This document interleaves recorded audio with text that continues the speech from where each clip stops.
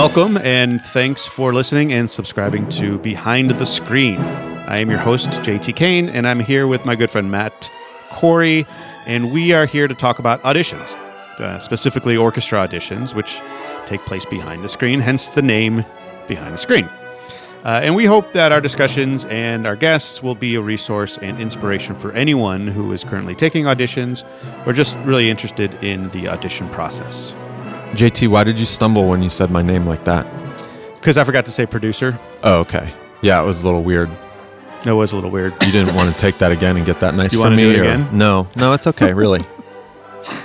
This podcast is brought to you by Insight for the Blind, a very special recording studio based in Fort Lauderdale, Florida, where over 100 volunteers produce talking books and magazines for the blind and physically handicapped, so that all may read. See for yourself at insightfortheblind.org.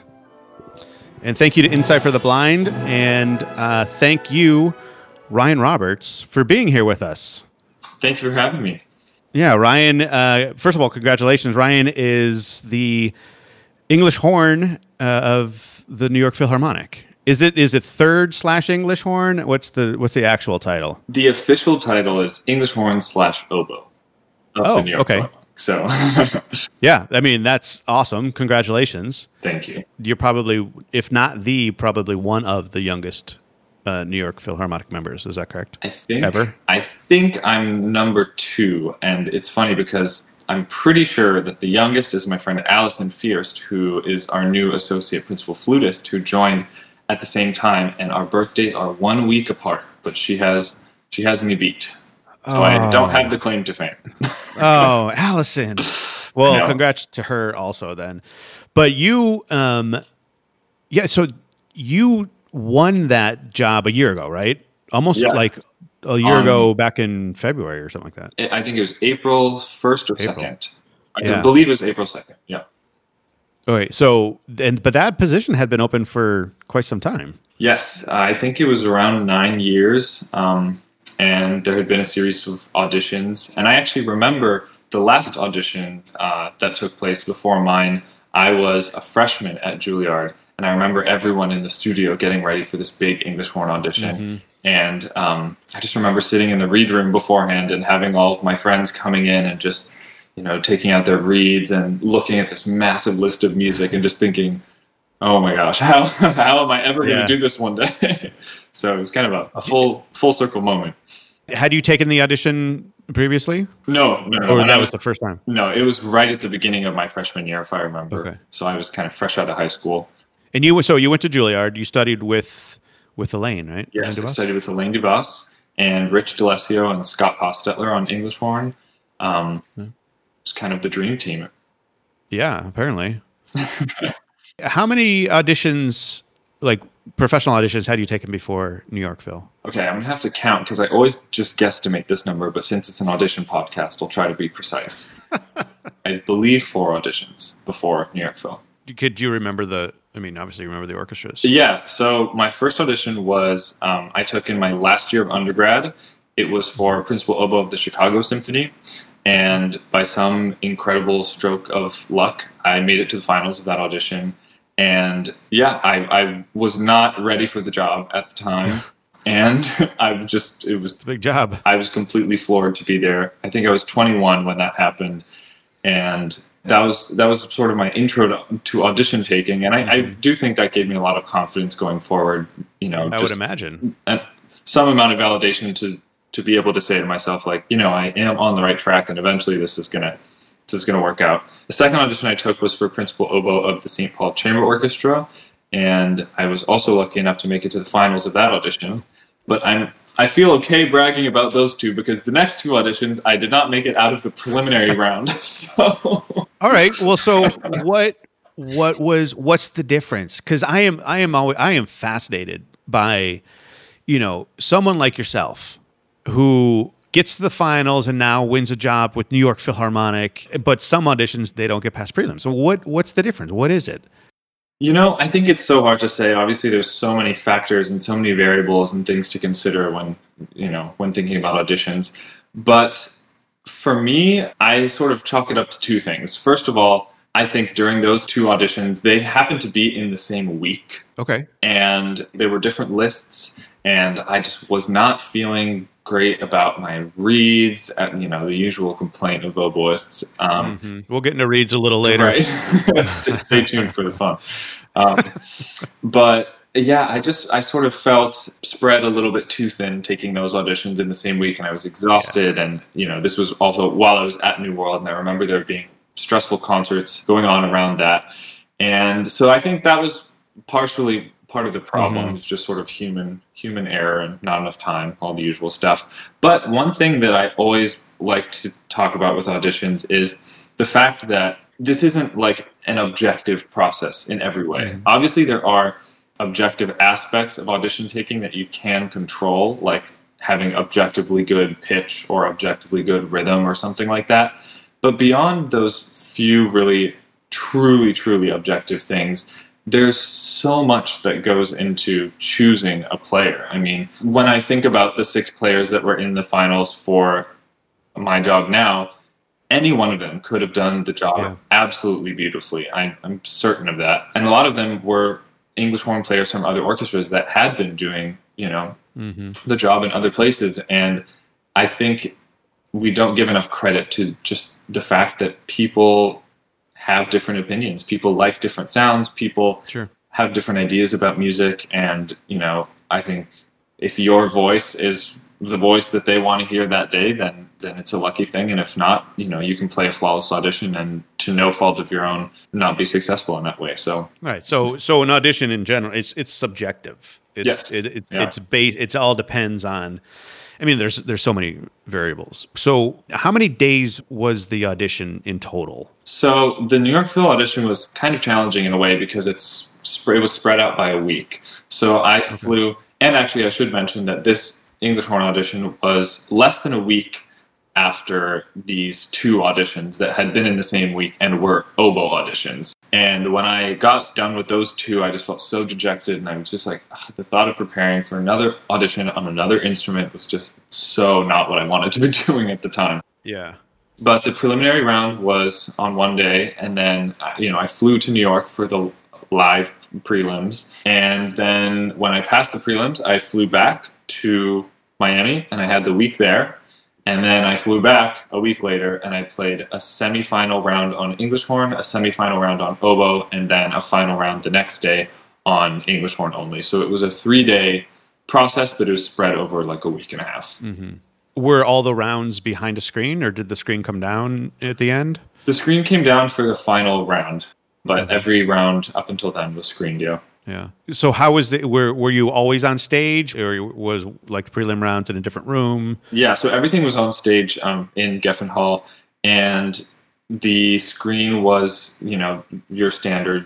Well, actually, I should sort of be specific here. I guess the screen was in the audience. It wasn't on stage. Yeah. Some auditions that I'd been to in the past, the screen is kind of right in front of your face on stage. That's the worst. I'm not a fan of that. So that's ridiculous. Yeah. It was really nice to have just space to play into, and then just the little black curtain. But yeah, the last round was not screened. How many people on the panel? I actually don't know the exact number. I would guess around 12-ish. Okay, somewhere around there. Was Jaap? Yeah, Jaap was there. The oboe section was there. Obviously, a lot of woodwind colleagues and a few string colleagues as well. Something that was interesting that I didn't realize until, or I guess I didn't find out until later, was that the final round of all these auditions at the New York Phil are able to be audited by members of the orchestra. Obviously, they don't vote, but they're able to kind of come and just see. It was nice, coming into my trial week and getting positive feedback from people who had just kind of come to listen. On the flip side of that, since I've been in the orchestra, I've been able to go and audit some auditions as well, and it's just a really, really cool experience. Did you get any feedback? I mean, does New York offer feedback, or have you gotten feedback before? And if you have, how do you go about doing that? Because I've had a lot of people ask me, what do I do? I don't know why, didn't pass or whatever. Yeah, so I didn't get immediate feedback. In other words, I didn't get any feedback before my trial week. But when I had my first few rehearsals for my trial week, I definitely got, a few comments constructive, really, just positive, kind comments from mostly woodwind players and also from the oboe section. Just suggestions about how to play well in the hall. The main thing, which is I think something that a lot of people realize when they go from audition taking to being in the job, is I just had to play like 5 times as loud as I ever thought I would have to. Yeah. This is like the classic sort of wind player dilemma, and Geffen Hall is a notoriously kind of muddy hall to play in, and so you need an interesting combination of enough treble in your sound, enough projection, but also finding a way to keep your voice present within those constraints. Real quick, just kind of staying on the screen aspect, what are your thoughts on that? What are your beliefs on screens being up the whole time, screens coming down? I mean, because we are behind the screen. I have a lot of conversations with a lot of people in different orchestras, and it varies so much around the country. Yeah, it's a really interesting topic to consider, and I feel for both sides. I think a really common argument for having the screen come down is, I want to be able to see how someone engages with their instrument in a physical way, how someone performs. I mean, it's hard to watch someone perform when you can't see them. And I totally understand that aspect of it. My personal opinion, I think that the cons kind of outweigh the pros in terms of pulling the screen down. So I'm an advocate for keeping the screen up all the way through the process. It just gets rid of any room for bias, whether it's, racial or gender-based, or doesn't leave any room for nepotism or any of this stuff that kind of inherently creeps in. And when I say inherently, or when I say creeps in, rather, I mean, a lot of times these, we have good intentions when we're listening behind the screen, but, if someone's studied with your teacher, for example, you're just going to listen in a different way, knowing that, or if you've heard that person before and you think, oh, well, they didn't have a great day today, but I know that they can do better, or something like that. It just erases all of those possibilities. Right. Yeah. No, I totally agree with you. It is a conversation that, has been going on for a while, and I think it's now just starting to really kind of take shape, and orchestras are starting to change their practices, not as quickly, I think, as many people would like, but in the orchestral world, I don't think things move very fast. It's kind of a glacier speed a lot of times. So listen, you talked about your back. I remember very well, I have to say, your audition run at New World, because I was the one that let you go. Yes. Yeah. So, but I am curious, because I have so many fellows from New World Symphony submit audition time offs for 2 different orchestras, back to back, completely different lists. And I always ask them, are you sure you want to do that? So your advice to those people that want to do back to back auditions. I mean, obviously there have been people that have won auditions, but or back to back auditions, but I don't think it's really a recipe for success. What do you think? I think, I guess this is sort of a non-answer, but I do really think it kind of depends on the scenario and kind of depends on the person as well. I do believe that if I had a magical read, for example, let's put it this way. If I had the read I had for my Chicago audition, and there were an audition a week after that Chicago audition, I would have felt confident that things would have gone well for me, for example. This... I guess it was just, I had more time to prepare for that audition. It was my first audition, so I wasn't caught up in the mental aspect of it. But I would say if you have enough time and you feel like you're on a roll, go for it. Also, being in the zone once you have your first audition out of the way, if you feel like it goes well, then maybe the second audition that's 3 days later might go as well. But, if the first one is terrible and the one you care about more is 2 days later, I don't know. You have to be the kind of person that can look on the bright side in that scenario. I guess so, yeah. You did mention the magic reed scenario too. So Ryan is our first guest that's a double reed player. And I would sort of include clarinet players in the reed talk, but a lot of them buy boxes and boxes. It's not the same thing as like crafting them yourself. So when you said that, it's something I'd actually, oddly enough, not really considered that much in our conversations prior to this, because the reed is such a variable and it's so specific to just a few instruments. Did you feel like you had magic reed number 2 for New York Phil? Yeah, honestly, I did. Yeah, I did feel like I had a really special reed. And the thing about finding that special reed is that it's so hard to match everything to a list of excerpts that's so diverse. I mean, if you have normally, especially on English horn, you make the reed for the solo. You have one big solo in a night, and if you're playing, Roman Carnival, that's one thing. If you're playing Dvorak 9, that's another thing. If you're playing Ein Heldenleben, that's another thing. And they really require completely different skill sets in a lot of ways and different qualities in the reed. Finding one reed that kind of fits all of those scenarios is a big challenge, and I think it does take just a magical, special sort of, once in a blue moon reed to achieve something. Do you bring multiple reeds on stage with you for an audition? Specifically for those solos? Like change them out or something? So I've tried that in the past. I'm glad you asked that question. That's a great question. And yeah, oboe players and English horn players go back and forth. I've heard people that say, I would never change a reed in an audition, and I know people that change after every 3 excerpts. In my New York Phil audition, I did not change reeds. I played actually the same reed for every single round as well. Oh, wow. But you played the same reed the week before you came back for the semis and finals? Yeah, I did. Oh, wow. Yeah. But at that time, when I played it for the prelims, it was pretty much brand new. I mean, I had maybe done a few run-throughs of a few excerpts on it, but I knew that it was going to do everything I wanted it to, so I kind of put it away at that point. But in the past, I have tried switching between reeds, in different excerpts.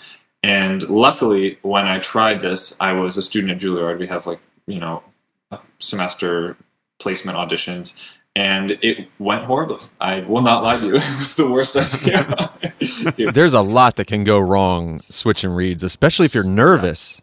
Yeah. You could fumble one. Drop it on the floor or something like that. For people that, because honestly, I know a very little bit about reeds, but help us understand for us non-reed players. Okay, my first question is, how long does a reed last? So it's a good question. It really depends on the strength of the cane. I would say generally between maybe 10 and 15 hours of playing. Some magical reeds will last for longer than that, and some honestly will last for a lot shorter. So it really depends. But I would say 10 hours of playing is a good sort of middle ground. English horn reeds last significantly longer than oboe reeds too, I should mention. Oh, English horn, they last longer? Yeah. Because they're bigger or they're thicker? They're bigger and thicker and just stronger, from being larger. They also are supported. The opening is supported by a wire, whereas on oboe, we don't usually have wires on our oboe reeds in America. Who knew? Yeah. This is fascinating. Yes. But you guys spend hours. I'm telling you, I know this just because of a previous life, and I've seen the amount of time that you dedicate making reeds. It's literally half of your practicing is making reeds. Yeah, I would venture to say for myself, it's actually probably more than half. Wow. At least more than half in terms of hours spent. But I come from a school of thought that when you have a reed that allows you to do everything, you just have complete musical freedom. And that's why we spend so much time figuring out how to craft this quote unquote perfect reed, to have that feeling as often as possible. Are there different schools of reed making? There are many, many, many, many different schools. Within America, there's, again, it's specific, to certain major players, you could say. But in Europe, for example, their reeds are completely different looking than ours. French reeds are different than English reeds, and those reeds are different than reeds they might play in Russia or in China. Reed making has developed in a really interesting way in lots of different countries, and that's sort of one of the main reasons for the divide between oboe in Europe and in America is that they play on such completely different reeds that most Americans can't even make a sound on a European reed, and vice versa. And so when you're going to go take an audition, so each orchestra has a sound, right? Yeah. Yeah. So are you making a read to kind of match that sound of the orchestra? And like, how do you prepare for that? Like, are you listening to recordings of the orchestra? Like, how many recordings of New York Phil did you listen to before taking that audition? I listened to a lot, and I actually had the opportunity to sub with them a few times, which was hugely helpful. That's got to be, it's got to be helpful, yeah. Never on English horn, but on oboe a few times, and it was just really eye-opening to see how people played in that, in that setting. But in terms of tailoring your read to the sound of the orchestra, this question makes me sort of think of a general thought that I have about audition taking, which is, sort of how much of your personal voice to alter or shift one way or the other to fit the aesthetic or the preferences of a wind section. Yeah. And it's a tough question.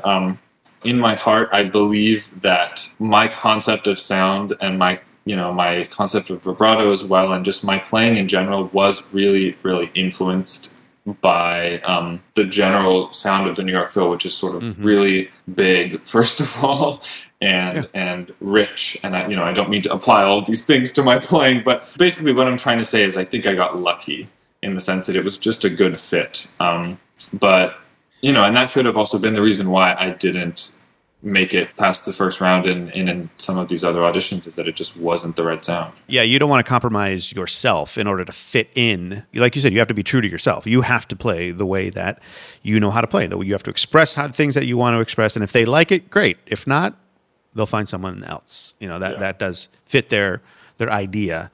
So I am curious though, because you were talking about like New York Phil, their big sound. They're renovating Geffen Hall. Yes. You think that's going to change their sound? Because listen, I've heard New York Phil, and I'm wondering if they have such a big sound in order to project through that hall. Yeah, it's a really good question, and it's interesting because before everything got shut down, we had a rehearsal where we sort of taped off they extended the stage forward. Oh gosh, I don't know if I'm actually allowed to say this stuff. Oh, nobody's listening. Well, actually, it's just us. No, I'm pretty sure that plan was in an article somewhere. But anyway, the stage was moving forward significantly. And we had one rehearsal where they built the stage out into the audience, and they taped off where we would theoretically be sitting in the future. And it was a big difference, but I think it was a really positive change. My feeling is that for wind players especially, it's not always fun to have to play as loud as you possibly can. Yeah, I can't imagine. Yeah, in a lot of ways, the playing that we cultivate for auditions is kind of the most versatile and flexible and supple and sensitive. And then when we try to meet the challenges of the hall, we try not to sacrifice anything, but it's always sort of a battle between the two sides of delicacy. Yeah, there's and the production. balance. Yeah, but it'll be different. Yeah, it will. So, I kind of want to just go back. You were talking about those two auditions that you took that you didn't advance, but also like you went. So I'm always fascinated by what's the process after the audition. How do you cope? How do you move on? How do you after you completely don't play whatever it is? You can say bomb. I definitely bombed the second one. Screwed the pooch on one, and so but how do you come back from it? Like what do you do specifically? I think again, this all sort of contributes to the idea that everything kind of just fit in place with this New York Phil audition. But it just so happened that after that second audition that just went really terribly, I had a week off at New World, and I remember coming back and just being like, gosh, I don't want to do anything. I have to prepare for this New York Phil audition, but that was kind of the only thing on my plate. And after the preliminary audition, my friend from Finland was actually staying with me at New World for the entire week. And so I just had all these sort of welcome distractions, and I was forced to schedule my practice time into really planned out blocks, and I found a good balance during that time. I'm not sure if that answered your question directly. No, absolutely. Yeah, it does. Yeah, because it's hard. Our industry is one that you are going to probably get more rejection than you do you get wins. So I'm always just curious, like people, they talk about, I mean, I've taken my fair share of auditions and I've self-destructed after losing. And, I'd like people to avoid doing that, but like you said, there is something that happens where things just kind of line up. But I am curious though, it's not just, you can't just be an amazing player. You can't just, hope is not a recipe for success. So what's your routine when you were preparing? I know you said you didn't have much time, but you have a routine, I would imagine, and a way to practice to make sure that these excerpts are to the highest level that they can be. It's funny because whenever I get asked about my practice habits, which I know isn't maybe directly what you're asking, but I just want to go on a tangent really quickly. Yeah, please. When I get asked about my practice habits, I kind of claim up a little bit because I am not the most regular practicer. I'm not the person who wakes up and practices from 7:30 a.m. to 9:30 a.m. and then eats breakfast and goes on a run and then comes back and practices from 12 p.m. to, I just find that if I have to set my life up in that way, I constantly disappoint myself. This is great, though. This is good to hear. People need to hear this. It makes me sort of resentful of my, my abilities to keep to a schedule. So I practice, first of all, more when I need to and when I'm preparing for something, and a little bit less when I'm not. So that's just, first of all, general practice habits. In terms of specifically preparing music for auditions, one thing that I owe 100% to my teacher, Elaine Duas, is just sort of this ability to understand how to prepare an orchestral part. Mm-hmm. We at Juilliard, our oboe course curriculum is so comprehensive, and we don't learn just the excerpts, quote unquote. Mm-hmm. This is considered a bad word in Juilliard Oboe Studio. Okay, good to know. I'll refrain from saying that around Elaine. We learn the entire piece, because when you play the piece, you play the whole piece, and even when you play the excerpt, knowing what came right before and knowing what is happening underneath and what comes right after is so completely vital to understanding any stretch of music that's lifted from the page. So on a more practical level, I listen to as many recordings as I can of every work. I have a Spotify playlist for every audition I've taken, and I play it constantly. Mm-hmm. And I do any sort of necessary historical research, maybe the excerpts from a ballet that was turned into an opera, or an opera that was turned into a, ballet, or this or that. Yeah. Or, you have to sort of understand what the context of the piece is. And also, it's always important to know other pieces by these composers. Okay. If you find some oddball excerpt, and I remember actually the first time I found an excerpt by Respighi, it was this piece called The Dove, from the Birds. And I had honestly never heard anything else by Respighi, and it was such a beautiful piece, but I didn't feel like I truly understood this piece in the context of his writing until I listened to lots of other stuff. So there's a lot of research that goes in. It's not just sitting down and mindlessly practicing all of these notes. It's an academic process in a way. You've got to be well-rounded. Yeah. And there's so much. I mean, there's a lot. Obviously, there's a lot of work that goes into taking an audition and just finding the time in order to do all this kind of stuff. So I'm also not one that would wake up and be very regimented or anything like that, which is why I do what I do now. And I'm not where you are, but it is fascinating to me, like how people prepare. I mean, I think it is important for people to realize that there are many different ways, whatever fits within your abilities. I mean, some people are 8 hours in a practice room, and other people aren't. It's just I think it's good for people to know that it doesn't necessarily, there isn't one set recipe for winning, right? Right. Yeah. But you play piano, right? I do, yes. Do you think that learning that other, because you started when you were pretty young playing piano? Yeah, I started piano when I was 5, and if I can just anticipate your question, I think that it hugely, hugely, hugely affects the way that I've thought about music for my entire life. It also, circling back to the question you asked me about how I recover from a bad audition, one thing I forgot to mention is that sometimes the oboe just feels so frustrating because there's such a huge barrier between just you and making a sound. I mean, you have to spend literally hours crafting this little piece of wood that might splinter into a million pieces at the, change of humidity or something. Yeah. There's just so much that goes into just making a sound on a basic level that sometimes I feel so far away from music. I feel, like a carpenter just trying to churn out all these reeds to be able to sound the way I want to sound. And one thing that has really, really, really helped me overcome that is, continuing my studies on piano and just being able to go into a practice room and play music and just click a key and note comes out. Instant gratification. So that's been a big way to help me sort of stay connected to why I love doing this in the first place. Yeah. Do you do meditation? Do you yoga? Do you play sports? I don't do yoga. I don't meditate. Sports, I feel like if you don't play sports growing up, it's weird to say that you play sports later, but I exercise. Yeah, okay. Yeah. Yeah, no, I do exercise regularly, and I think that that's been a really big way for me to sort of just relieve stress. It's also a fun thing to do with, I find that a lot of musicians are really into their exercise regimens, and I think more so now. Than maybe 20, 30 years ago.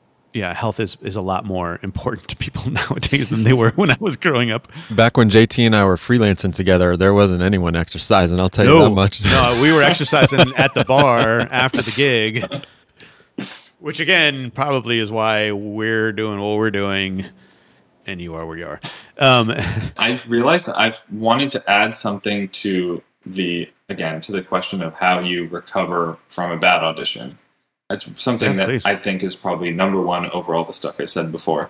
One of the best ways, I think, to recover from a bad audition is being able to do it in the company of friends. And that's sort of one of the very few beautiful things about being on the so-called audition train and just going around and taking an audition after audition is that you really do form a community of people that obviously are going for the same jobs and striving for the same goals, but also have, the empathy and the experience to really understand what it feels like to not advance out of a preliminary round of an audition. And when I took those two bad auditions, I took both of them with my two other colleagues at New World, James Riggs and Emily Bear. And I think in one of the auditions, one of them advanced, and the other one advanced, and I didn't advance it either. There was something like that, but it was a mixed bag between the three of us. And honestly, it was so amazing just having them there. We flew together on the plane, and just having that sort of sense of community amongst all the audition taking people is something that that's a silver lining. Auditions in general, it's so stressful. You have so much, there's so much adrenaline that goes on. There's so much, you're uber focused. You're tight, you're this, you're that, and then afterwards, you're on the stage for 10, 15 minutes and then all of a sudden it's over. You're like, where's the release? What do you do? So like you said, that is nice that you had your friend, and you guys studied together at Juilliard, right? I actually didn't overlap directly with James, but Emily and I spent a few years at Juilliard together, and I knew James through Aspen. We had done music festivals together, and so we all knew each other before we came to New World together. When were you at Aspen? I was at Aspen for 4 years, actually, from the summer, I guess, of 2015 to 14 to 18. Yeah, 14 was my last summer. I was there. Yes. Did I know that? Did we talk about that? I don't know. I'm not sure, actually. I was the manager of orchestral operations, so I worked with Elaine and in the winds and did all the rotations and stuff like that, winds and brass and strings and who knew? Yeah, because it was basically my 4 years of undergrad, which were cool. Okay, so now you've won the job. You're in your tenure process. How long is the tenure process? Have they given you tenure? Did they just say, you know what, you're awesome, we're just going to go ahead and give it to you? Thanks to coronavirus. No, so I mean, my tenure date would have been, I believe, in March of 2021, but because of the work stoppage, the union decided on behalf of the New York Phil to delay all of the new people's tenure by the amount of time that we're there. So basically, if when you come back, you'll start back with the time that I'll start back on March 16th or whatever where I left. So off. Is it a 2-year process? It's an 18-month process only, actually. Oh, okay. Yeah, so it's a shorter process. are you getting feedback from the committee, and are you what is their process? So there's a series of I guess tenure review meetings they're called. I have not had one yet. I was supposed to have one again, just after concerts were stopped. But I feel lucky that I have a really good relationship with a lot of people in the WIN section. So if I feel like I have a question about something, or if someone feels like they want to express something to me, I think the communication is open enough that, we don't have to wait for a meeting necessarily. But that's nice. Who knows? Maybe there's things that I'm not being told that, that they're waiting for the meeting for. But, that's how it works generally. So now that you're not performing right now with New York Phil, what are you doing? What are you doing to keep up your chops, keep up the drive? Is there anything specific? Are you playing every day? Not playing? It's been sort of a mixed bag, and it definitely has been a challenge. When I first arrived, I was feeling super motivated for about a month, and I made some videos that I put out on the New York Phil channel, and we were being encouraged to create a lot of content. And so I did some big projects for that, and I was making reads and practicing every day, and then I kind of fell into a little bit of a slump, and I allowed myself to fall into that slump of not really doing anything, because it occurred to me that, as I mentioned before, I've been playing piano since I was really young, and I had been studying piano really, really seriously since I was, I started when I was 5, but I started competing and, from an early age, and I don't remember the last time that I had nothing to do, literally nothing on my schedule. And so I thought, this seems like a moment in my life where it might actually be a good time to kind of just recharge. I agree. Yep. So I'm coming out of that recharging process now. I'm doing a lot of teaching over Zoom and working on some collaborations with friends and colleagues. And generally just trying to find ways to inspire myself. That's the hardest thing. I mean, I'm not used to having to do the work of inspiring myself. I'm usually just inspired by my my colleagues and my surroundings, and having an amazing program to play that week. But now it kind of all has to come from within, which is tough. It is tough. Yeah. I mean, I have a lot of people that always say, musicians are just so creative and this and that. And I'm like, I'm not one of those. It's hard, because for me as a violist and as a strictly an orchestral violist, I mean, I go and you get the music and you play what's on the page, and you're told what to play, etc. For you, it's a little different. English horn, you're a solo instrument, but a lot of players, it's hard to start. It's hard to get that spark. Yeah. And I actually was just having a conversation with my friend who is an oboist, but has a very multifaceted career that's only sort of partly orchestral. And I was saying how I thought that my creative brain had sort of atrophied over time from lack of use. Because, when you're on this path, from my, I guess from when I was in middle school, I knew for my entire life that I was going to be a classical musician as a profession. There was never a question about it.